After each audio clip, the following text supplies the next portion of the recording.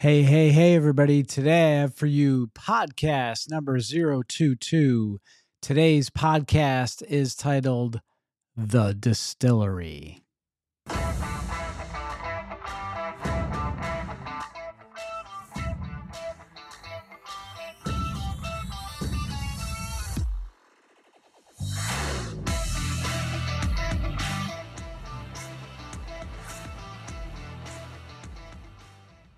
Hey, everybody. Welcome to this week's edition of your weekly Limitless Life Network podcast. I'm Dr. Pete Lombardi, and this is the Limitless Life Network podcast, where we flesh out the limitations that are preventing you from reaching your goals and living the life that you deserve.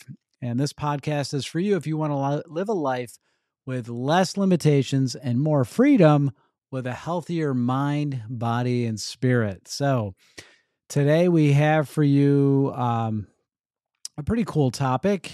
Just thought this one up today. I actually spent quite a bit of time dealing with some of this. But the point of the podcast is always what? It's to help you recognize and tap into the limitless power that's available for you at all times, that's at work within you at all times, and that's really from the Bible, Ephesians 3:20, now to him who is able to do immeasurably more than all we ask or imagine, according to his power that is at work within us. I mean, that's really what we're getting at, is that this is a supernatural power that's available to all of us at any time. But we live in a world of a lot of distraction and a lot of things pulling us in a lot of directions. I don't know about you, but it seems to be the case with most people that I come into contact with. So today's topic is the distillery. I came up with this title because I just created something I'm going to give away to everybody.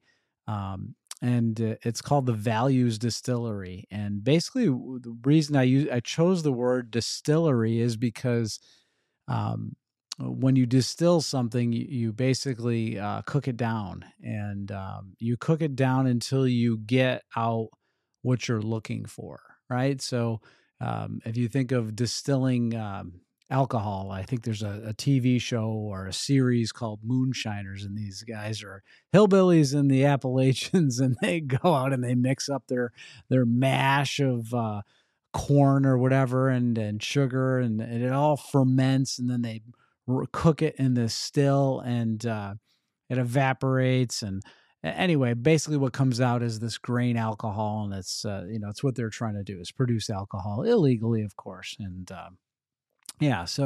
but the point is, here we're not trying to do something illegal. We're trying to get down and core down and pair into what matters most to each and every one of you. And we all have different values that resonate more than other values with somebody else. So it's oftentimes one of the biggest reasons why we can't agree politically ever, right? Because certain people value certain things more than other people. Like some people value economics more than they value I don't know, let's say the environment. Maybe that's a hot topic there, right? That we could all argue about and get all mad at each other, and nothing happens, right?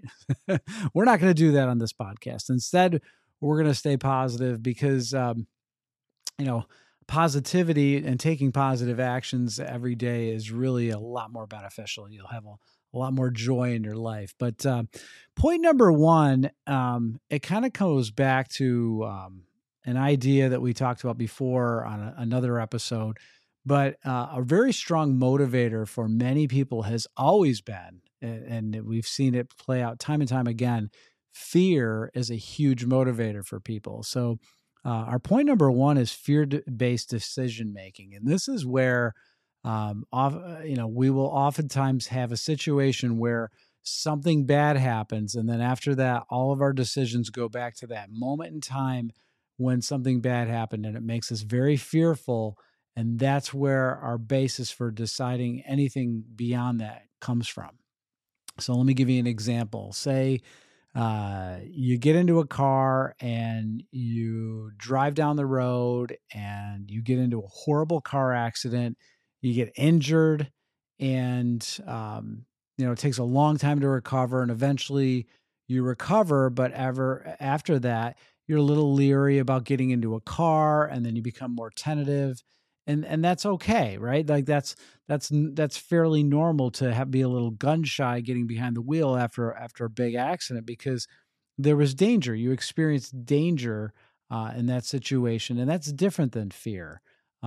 Danger is a threat, right? So now you become a more cautious driver, and that's a good thing, right? Now fear is something a little bit different, and that's where fear, the acronym is false evidence appearing real. And so it's kind of a story that we make up in our mind. And we see this oftentimes with senior citizens, is that they become very fearful because they're starting to lose some of their faculties. They don't have, their eyesight's not as good, their hearing's not as good, their sense of balance is really not very good. So they start to be very fearful because they're thinking of the worst things. And it starts to trickle over into other things in life. And they become fearful for other people. And then they start to worry a lot. It's a very common trait that you see with people as they age. They become more and more fearful. And if we're making decisions from a fear standpoint, it's really putting you on the defensive, and we see how that has some deleterious effects, because when you're fearful, you stop really living life. You start to limit your options when you face things from a level of fear. When we're younger, on the other hand, we have a tendency to not be fearful and oftentimes put ourselves in danger. But imagine if a young kid is on the monkey bars and they fall off and break their arm, like my son Luke did, and then they never, ever wanted to play in a playground ever again because of the time when they were little and they broke their arm on the monkey bars. And then from then on, they didn't want to participate in anything in gym class because they were fearful of breaking their arm. That would be a sad story, because there's no reason that a child should omit things from their life because they had one injury at one time and it was a freak accident, right? And thankfully, Luke is the exact opposite. He's done all kinds of, sometimes dangerous things. My wife was telling me about his recent attempt at downhill skiing and how he wasn't really that good at it, and he was going way too fast and out of control. And of course he pole vaults, so that's not the safest sport in the world. But anyway, so it hasn't stopped him at all. So fear-based decision making. So just be aware, like be really conscientious. Like, are you making decisions out of fear, or is it something that you're making a decision based on something that's meaningful, right? Are you using the facts, or are you using fear? False evidence appearing real. So that's a story we tell ourselves. It's not necessarily true. Point number 2 is values-based decision making. And so this is really kind of where the distill idea comes out of, is that we want to hone in and figure out what our core values are. And there's a process that you can go through, and I went through it a while back, and it was very helpful to me because when you make your decisions in life based on what you value, you're going to be spending more of your time and on things that are meaningful to you, and less time on things that are not meaningful to you, and maybe somebody else's ideas that they're trying to superimpose into your life. And we have a limited amount of time, and it's not that I'm saying never help other people out or don't ever listen to somebody else, but the point is that you want to at least the limited time you have on this earth, you want to be doing things that have an impact, and the impact that you're gifted at that making. So what are our values? You can simply say that, if you really want to know what you value, look where you spend your time, the most of your time, most of your money, and what are you constantly thinking about? So that's if you're constantly dreaming and thinking about something, spending time on that thing, and you're spending your money on it and stuff, and it's probably something that's of value to you.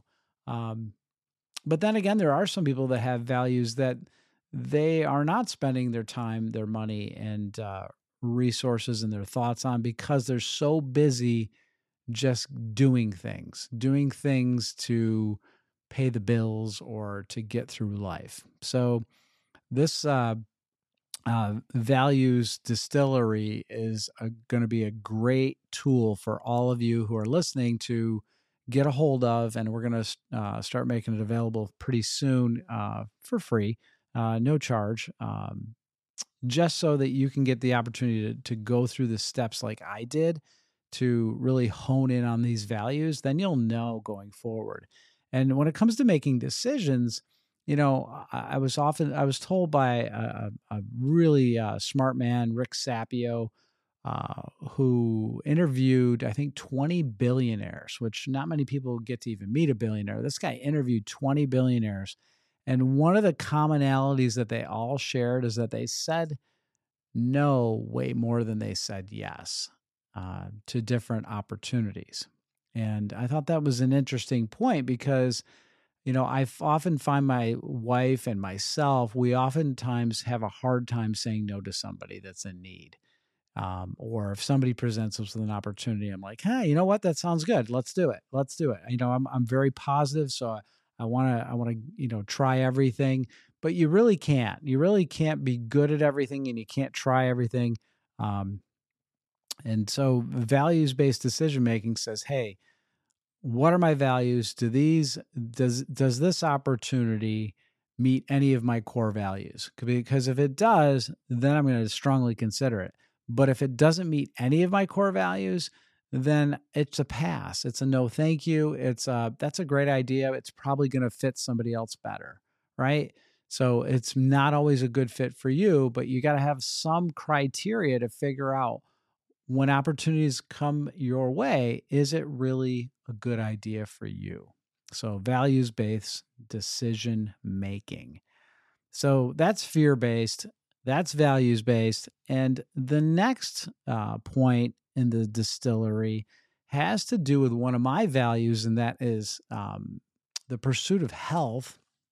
And if you talk to people and you ask them about the top couple things that matter to them in their life, you'll get a variety of answers. But usually their health, especially if somebody's lost health, they really value health, right? If everything's working great and you feel awesome, you don't really consider it. But boy, do you consider it when you've lost your health. And I've met so many people over my career that have lost health, and they would do just about anything to get it back as quickly as possible. So point number 3 is the word pathogenesis. And it's a mouthful. I get it. It sounds very scientific, but it's really pretty simple. And it's the manner or path of how disease develops. Okay, that sounds familiar to most of us. And this is where one starts by considering disease and infirmity and then working retrospectively to determine how individuals can avoid, manage, or eliminate that disease or infirmity. So, in other words, it's kind of like saying, like, all right, let's study how man gets sick, how man loses their health, and then let's try to figure out ways to recapture that or treat the disease that they've developed. Okay, so it's really kind of I think, a fear-based model because it's waiting. It's almost like a wait and see. Like, yeah, you're okay. Let's wait and see how sick you get before we intervene, or let's try to just pick up the disease and then let's focus on the disease and not the host, right? Like, who's harboring this disease? This disease is operating inside of a human being. So we've been treating diseases for centuries, and sometimes effectively, but oftentimes very poorly, especially some of the chronic diseases that we see today that are very lifestyle related. And, that's what kills most people: heart disease, cancer, lifestyle related diseases that are not really that high in populations that don't have a really healthy, I wouldn't say healthy, but a rich society. So, the society that I'm living in is a very rich society. It has been for a very long time. And as our society became more and more well-to-do, our work efforts went down, our ability to consume food went up, and very easy to procure food, and our amount of effort and work toward producing it went down. So basically, our level of fitness and exercise got lower and lower, and our consumption of processed foods and sugary foods and stuff went higher and higher. And so our waistlines grew, and we just, basically lived kind of in an incongruent manner for our own physiology. And as a result, disease develops. And some of these diseases we have now were, centuries ago only found in the wealthy. So we experience that more and more today. So the next point is a word called salutogenesis. Salutogenesis. And salutogenesis is quite simply the birth of health. That's one way to put it, the birth of health. It's the study of health, the origins and causes of health.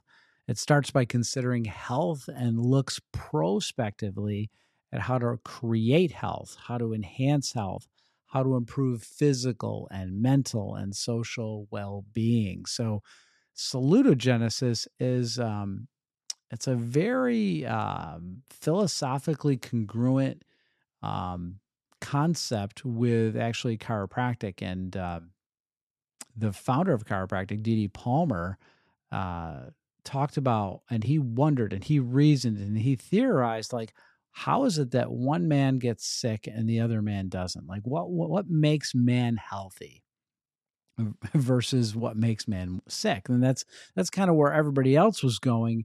And the end of the 18th century was everybody's really studying disease and looking at the diseases that man developed and naming them and treating them and trying to figure out ways to remedy diseases.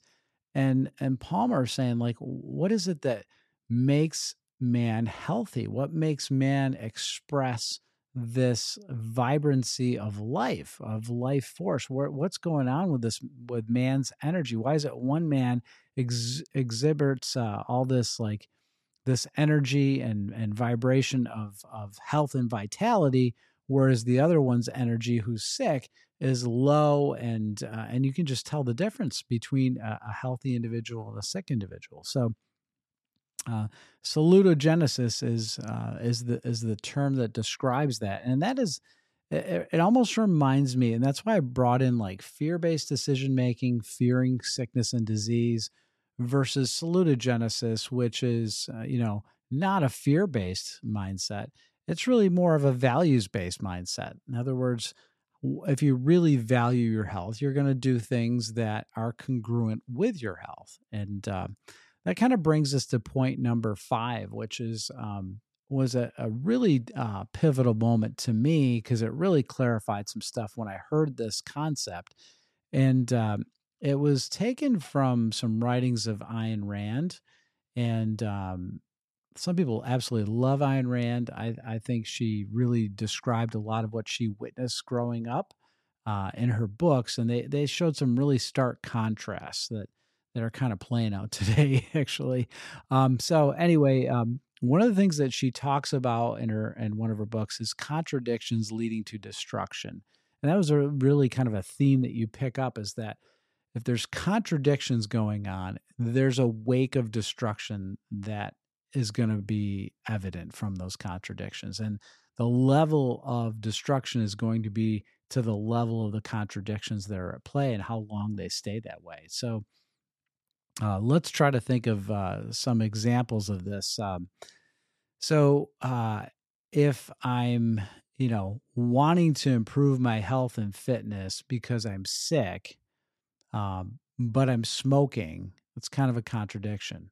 If I want to lose weight, but I don't want to give up my ice cream at night, that's a contradiction, right? Like, the longer we continue to do things, like, if smoking doesn't hurt, especially the first few cigarettes, the next couple packs, a year of smoking, like, you don't really feel awful or terrible. I mean, smokers do it because they find some joy and some relaxation with that.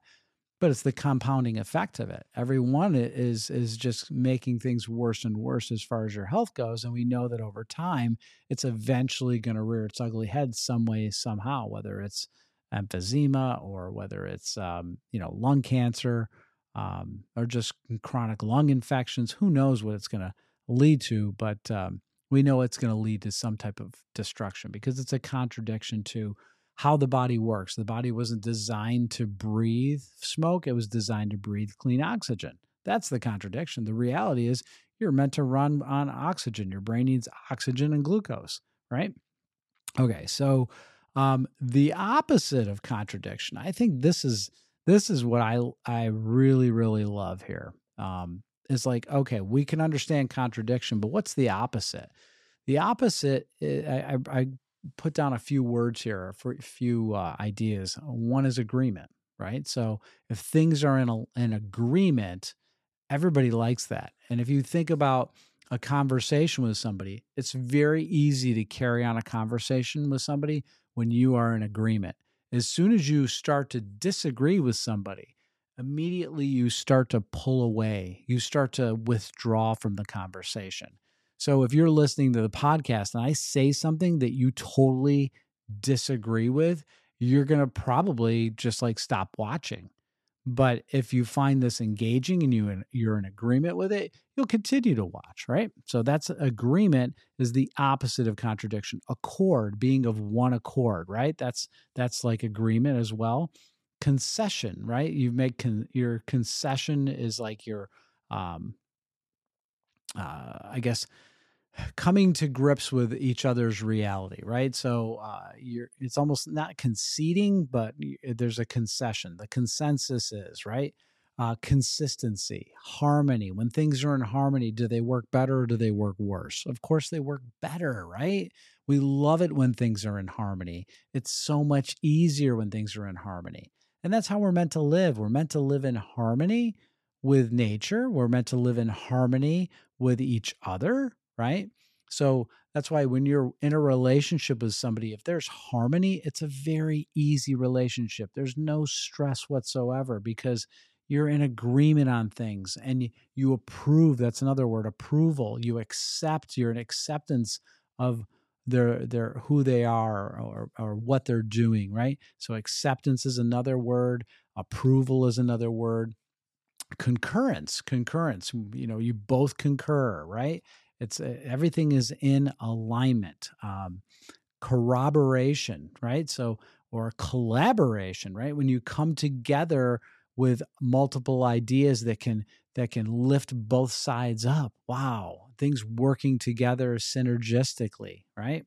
Likeness, and that's another word that is the opposite of a contradiction. So that's something that if you can be mindful of in your own life and do some housekeeping there, just like say, hey, I'm going to look introspectively.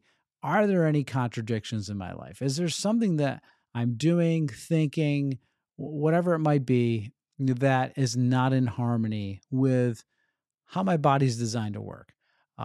With how I'm supposed to be getting along with people. Like if you're having issues with an individual or a family member or something, if there's a lack of harmony there, there's probably some contradictions. There's probably things that you're not in agreement on. And the best way to solve those things is to dial it back to what you do agree on, right? So what is something you can share reality on? Sometimes it's just as simple as saying, you know what? We both like watching NFL football, or maybe we both like to go for walks. Let's leave it at that. Or maybe, you know what? I like the fact that, you say nice things to my family members, whatever it might be. So try to find some common ground and, let's work forward from there. That always seems to work really good. But anyway, those are 5 points tonight. They're somewhat all related. And it has to really dial into distilling down, the essence of a life that is going to be lived with harmony and hopefully give you a lot more joy, a lot more peace, and a lot more freedom. So that's all I have for this week's edition of your weekly Limitless Life Network podcast. Stay tuned in each and every week to be inspired, stay connected, and keep stripping away all of your limitations. So look forward to seeing you back on the podcast again, or I hope you listen. All right. So have a great one.